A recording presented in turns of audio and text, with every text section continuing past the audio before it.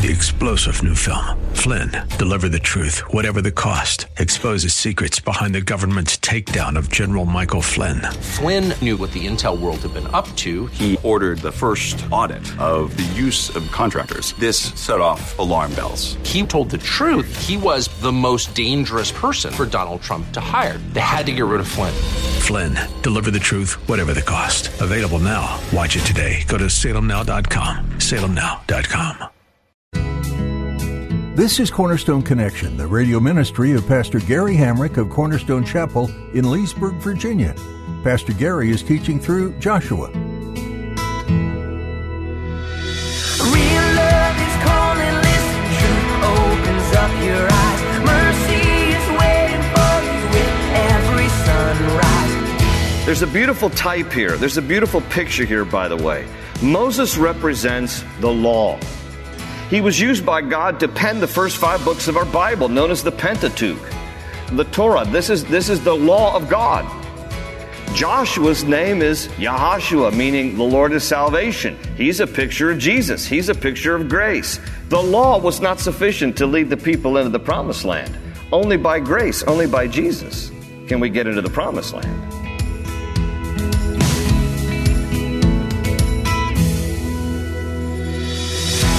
When we read throughout the Old Testament, if we're not careful, then we can overlook all of the parallels to the New Testament.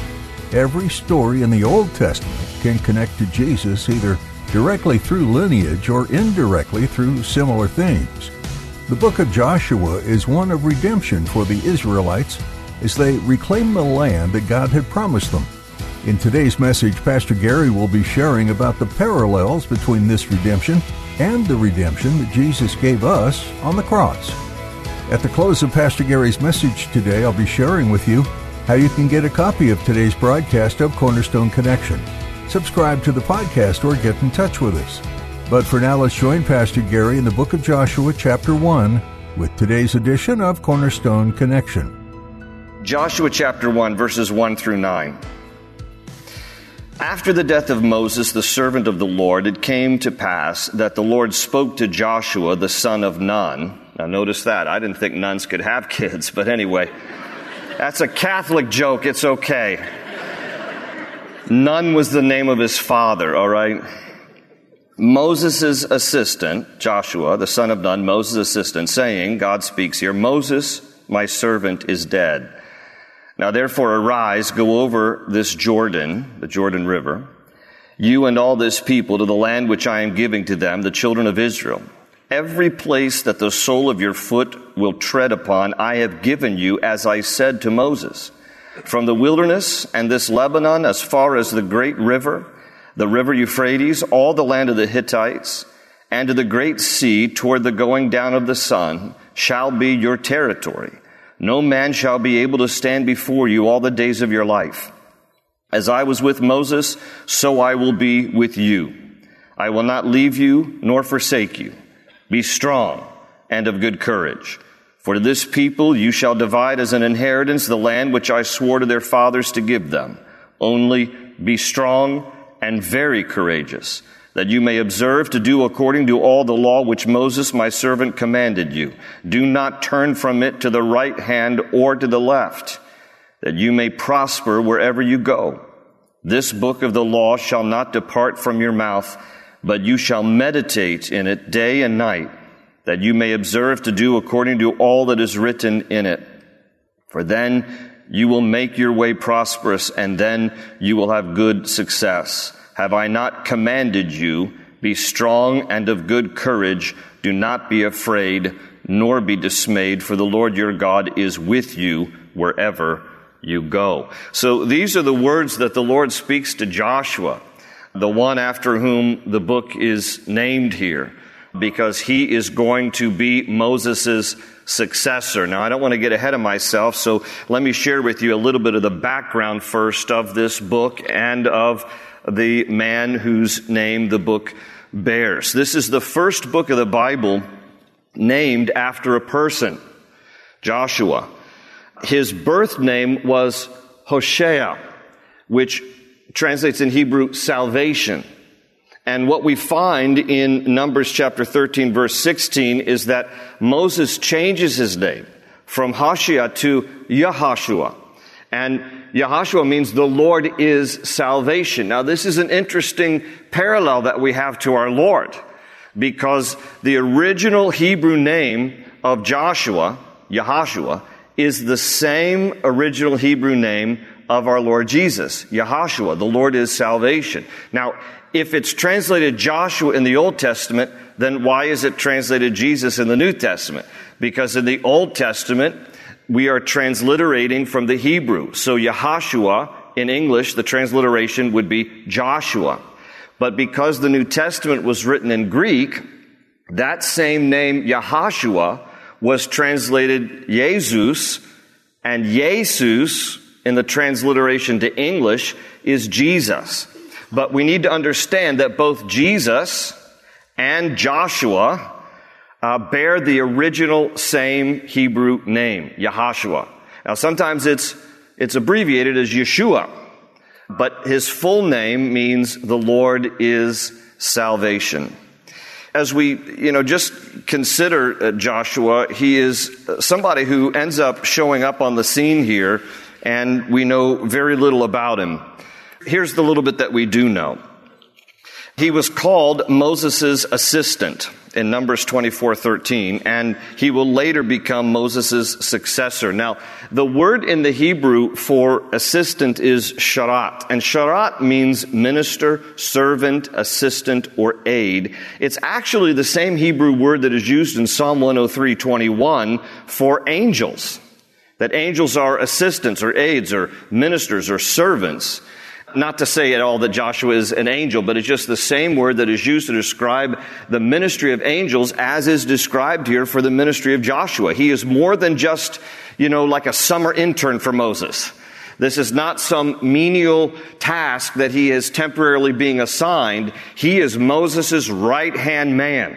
We're going to find that he is Moses' assistant. He is his aide. He is his protege. He is a fellow servant to assist and to aid Moses.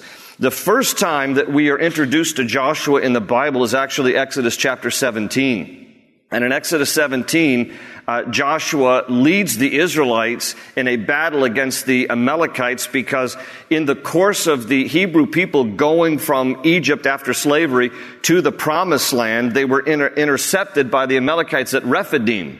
They were sieged. And so Joshua leads the Israelite army to advance against the Amalekites because of their war that they engaged in with the Israelites. So the first time we're introduced to Joshua, he's a warrior in Exodus 17. The next time that we see Joshua mentioned in the Bible is Exodus 32, when he goes with Moses halfway up Mount Sinai, when Moses receives the 10 Commandments, and Joshua stays just at the midway point. And so he's always there by Moses' side. And for the 40 years of the wilderness wandering that the Jews will be doing throughout their move from the Sinai to the Promised Land, during those whole 40 years of their wilderness wandering, Joshua is right there by Moses' side as his aide, as his assistant, and he will later become Moses' successor. Now, if you would just keep your finger there in Joshua and go backwards to the book of Numbers, I want to read you just in chapter 27, Numbers chapter 27. I want to read to you the words of the Lord in commissioning Joshua to replace Moses, and it's out of Numbers chapter 27. I'm going to read verses 18 to 23. Numbers chapter 27, verses 18 to 23. And the Lord said to Moses, "Take Joshua the son of Nun with you, a man in whom is the Spirit, and lay your hand on him.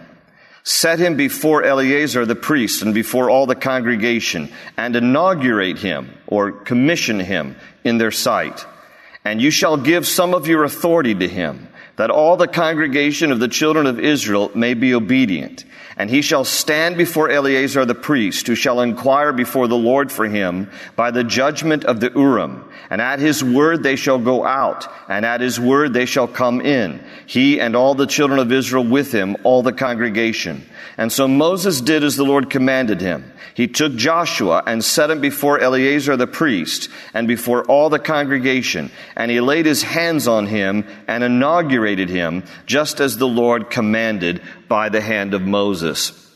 And so we're first introduced to Joshua in Exodus 17, then we next see him in Exodus 32. He just appears out of nowhere. We have no biblical reference as to why he ends up being Moses' right-hand man, but he is. He's selected in that way. And then God instructs Moses there, what we just read in Numbers 27. I want you to lay your hands on Joshua. I want you to inaugurate him or commission him. The same spirit that was on you, I'm going to place on Joshua. He is going to be your successor.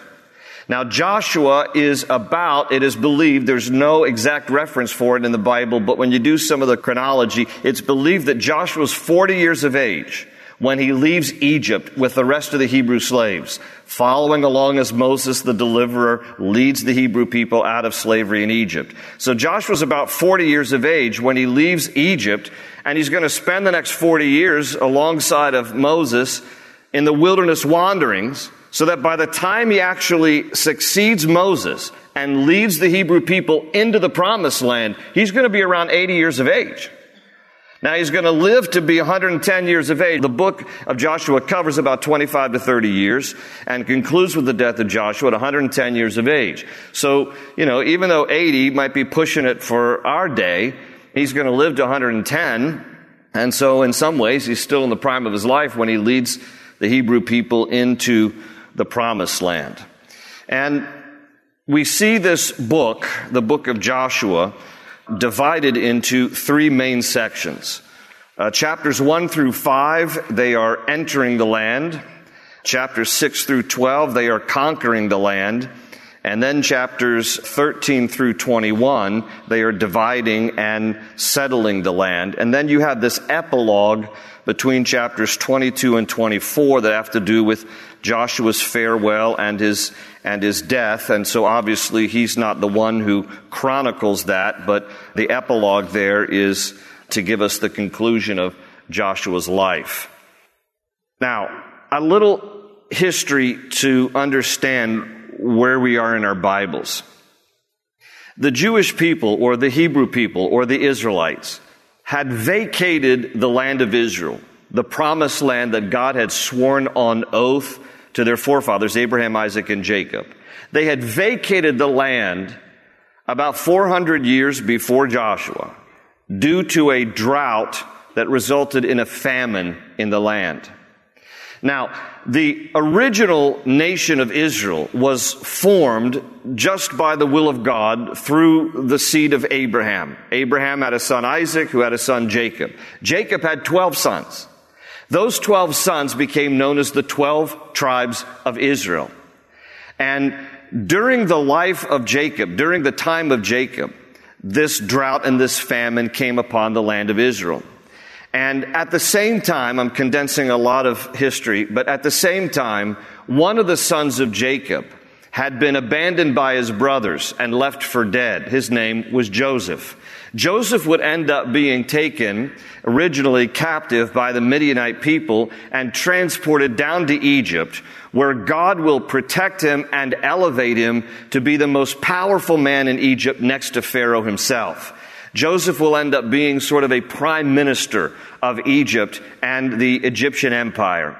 And God will use Joseph while he's there in Egypt to provide for his long-lost family, the Israelites, the Hebrew people, who were still living in Israel at the time. And so God would put it on the heart of Joshua and bless him with wisdom and grace, and, in Joseph, the life of Joseph, and bless him with wisdom and grace to be able to stockpile food and resources for 7 years, because God showed Joseph that there will be 7 years of famine.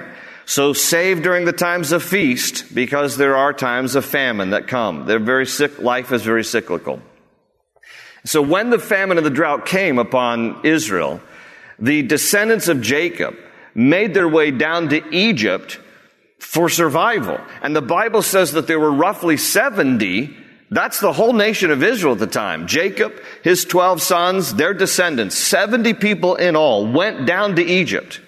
And they were rescued, and they were reunited with their long lost, that they thought at this point was dead, son and brother Joseph, who provided for them and took care of them. There was this wonderful reunion and restoration and reconciliation between brothers who had offended each other. And so the Jewish people were provided for and protected because of God's providential plan through Joseph as they went down to Egypt. Those same 70 people, over a course of 400 years, will become a couple million people in Egypt. Now, why didn't they go back? They didn't go back because the Pharaoh in the days of Joseph, who originally was favorable towards Joseph's family, dies. The succeeding pharaohs of Egypt were not favorable towards the Jewish people. Instead, saw them as an opportunity to enslave them and use them as free slave labor. And so the succeeding pharaohs enslaved the Jewish people, used them as free slave labor. They were cruel to them, as any form of slavery is. And over the next 400 years, the Jewish people multiplied while living as slaves in Egypt. But the Bible says that their cries went out to God. And God heard their cries after those 400 years, and then he sends Moses as the deliverer to lead the Hebrew slaves out of slavery in Egypt back to the promised land that they had vacated some 400 years earlier. And so God uses, as many of you know, a series of 10 plagues against the Pharaoh of Egypt and against the Egyptians to finally get them to let the Hebrew slaves go. And so off they go. And on their way to the promised land, the Jewish people rebel against God. They rebel against Moses as God's leader. And so God punishes them. And he punishes them by causing them, an entire generation, to die in the desert. You disobey me, you don't want the promised land, you whine, you complain, then you can die right here in the desert. And over a course of the next 40 years, basically Moses led the people in a circle in the Sinai Peninsula until an entire generation died, with the exception of 2 people, Joshua and Caleb. Because among the 12 spies that Moses sent into the promised land, when they were right on the border of the promised land, Moses sent 12 spies into the promised land. Let's spy out the land. Let's see what we're facing. You know, there are giants in the land. There are people who have been living in the land since we vacated it. We're going to have to take the land back. Out of the 12 spies, only Joshua and Caleb believed God. Yeah, we can take the land. God has given it to us. We can go in. We can advance. The other 10 did not believe God. The Bible says spread a bad report among the Jewish people. And so the Jewish people didn't believe God. They rebelled against God. They rebelled against Moses. And God said, fine. Only Joshua and Caleb from this generation will go into the promised land. The rest of you will die. Your children will go in with Joshua and Caleb. An entire generation dies. The next generation goes in with Joshua to the promised land. This is that Joshua.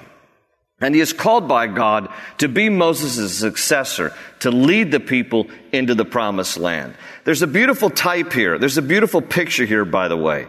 Moses represents the law.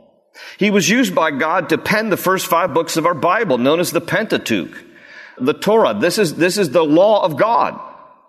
Joshua's name is Yahushua, meaning the Lord is salvation. He's a picture of Jesus. He's a picture of grace. The law was not sufficient to lead the people into the promised land. Only by grace, only by Jesus can we get into the promised land. So Joshua is this picture. He's this type. He's this portrayal of Jesus who leads us into the promised land. Now, it's an imperfect parallel because when they get into the promised land, there are giants that need to be dealt with. There are adversaries that have to be dealt with. You know, the ultimate promised land for us, there are no adversaries. There is no enemy. It's our ultimate reward in heaven, and we only get there through Jesus. So it's an imperfect parallel, but it is a picture nevertheless. And the reason that I have felt impressed upon the book of Joshua as a place for us to have our study is because Joshua, when he leads the Jewish people back into their promised land, will face a very hostile environment. He will face a very hostile environment of people who don't want him there and don't want the God that he represents there.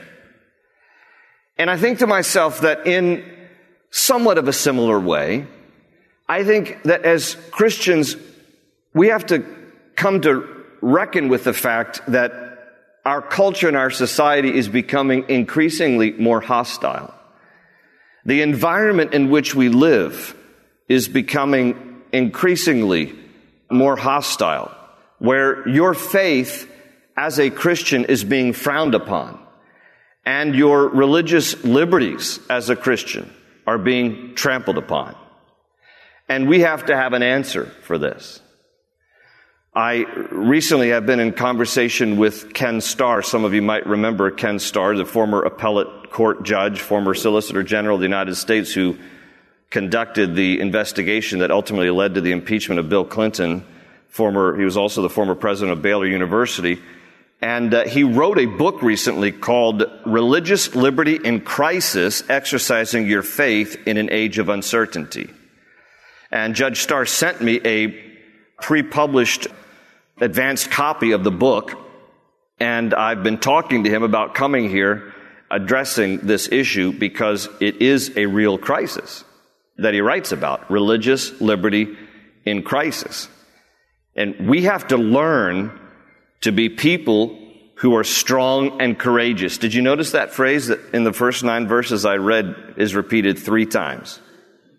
We have to learn to be a people who are strong and courageous. There are times when God's people face obstacles that need God's strength and God's courage, both individually in our personal lives and corporately as believers who are increasingly facing hostile environments in the workplace. You know what I'm talking about?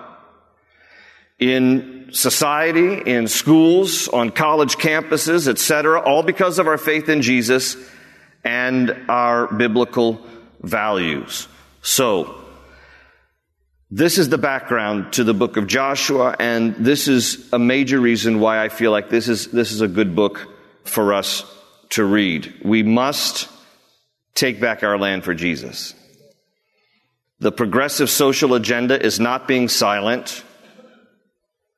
The politically correct and woke culture is not rolling over. Why should we? Now, I want to make it clear, I'm not advocating a violent takeover of our country by force. When Peter got a little out of control in the Garden of Gethsemane when they were arresting Jesus and he's wielding a sword and cutting off ears, Jesus said, "Put your sword back. He who lives by the sword will die by the sword." So, of course, I'm not advocating any kind of violent takeover. Jesus calls us as New Testament believers to be salt and light. That means we are to have a distinct flavor in our society, and we are to illuminate the darkness of our world. That's what he calls us to do, and we are not to ever stop being salt and light until Jesus comes. This is our calling. Now, that said, this was a different time in the Old Testament. And Joshua was to take the land by force. And the book of Joshua presents an ethical question of war that I want to address before we go any further. Because we have to have a biblical perspective of things. Otherwise, this book is going to be difficult.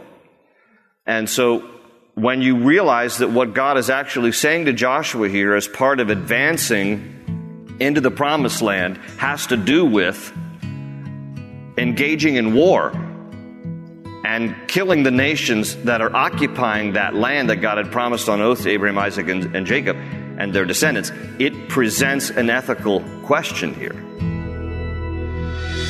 Open ocean, jump in and you'll find the cornerstone's your connection. Run towards your new life. Thanks for listening to Cornerstone Connection. You've been listening to a message from the eventful book of Joshua.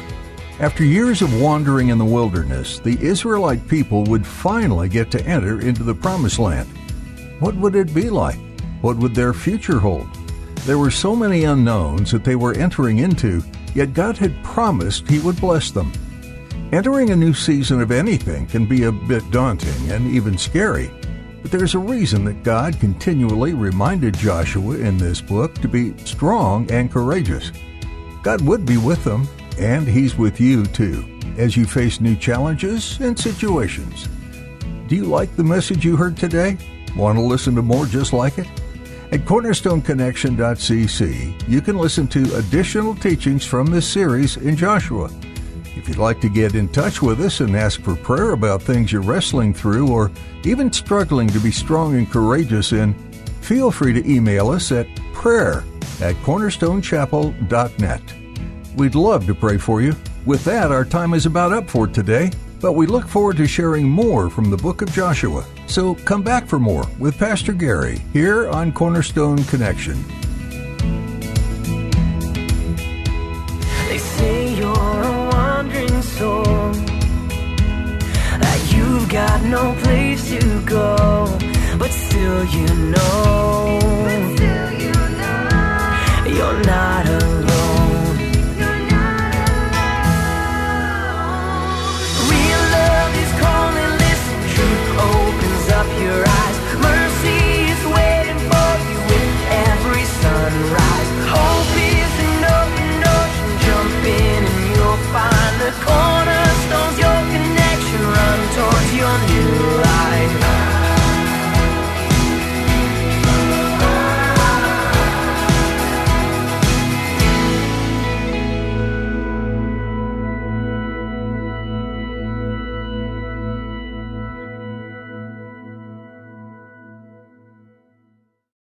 Three-star General Michael J. Flynn, head of the Pentagon Intelligence Agency, knew all the government's dirty secrets. He was one of the most respected generals in the military. Flynn knew what the intel world had been up to. He understood its funding. He ordered the first audit of the use of contractors. This set off alarm bells. The explosive new documentary, Flynn, Deliver the Truth, Whatever the Cost, uncovers the facts behind this scandal. Flynn told the truth. He was the most dangerous person for Donald Trump to hire. I find out the worst enemy that I'm going to face in my life is right here in America. They took my assessment and they wanted me to change it. And I was like, I'm not changing it. They had to get rid of Flynn. With in-depth interviews, archival footage, and never-before-seen personal records of the man behind the headlines. I just felt like I was drowning. Flynn, Deliver the Truth, Whatever the Cost. Available now. Watch it today. Go to salemnow.com. salemnow.com.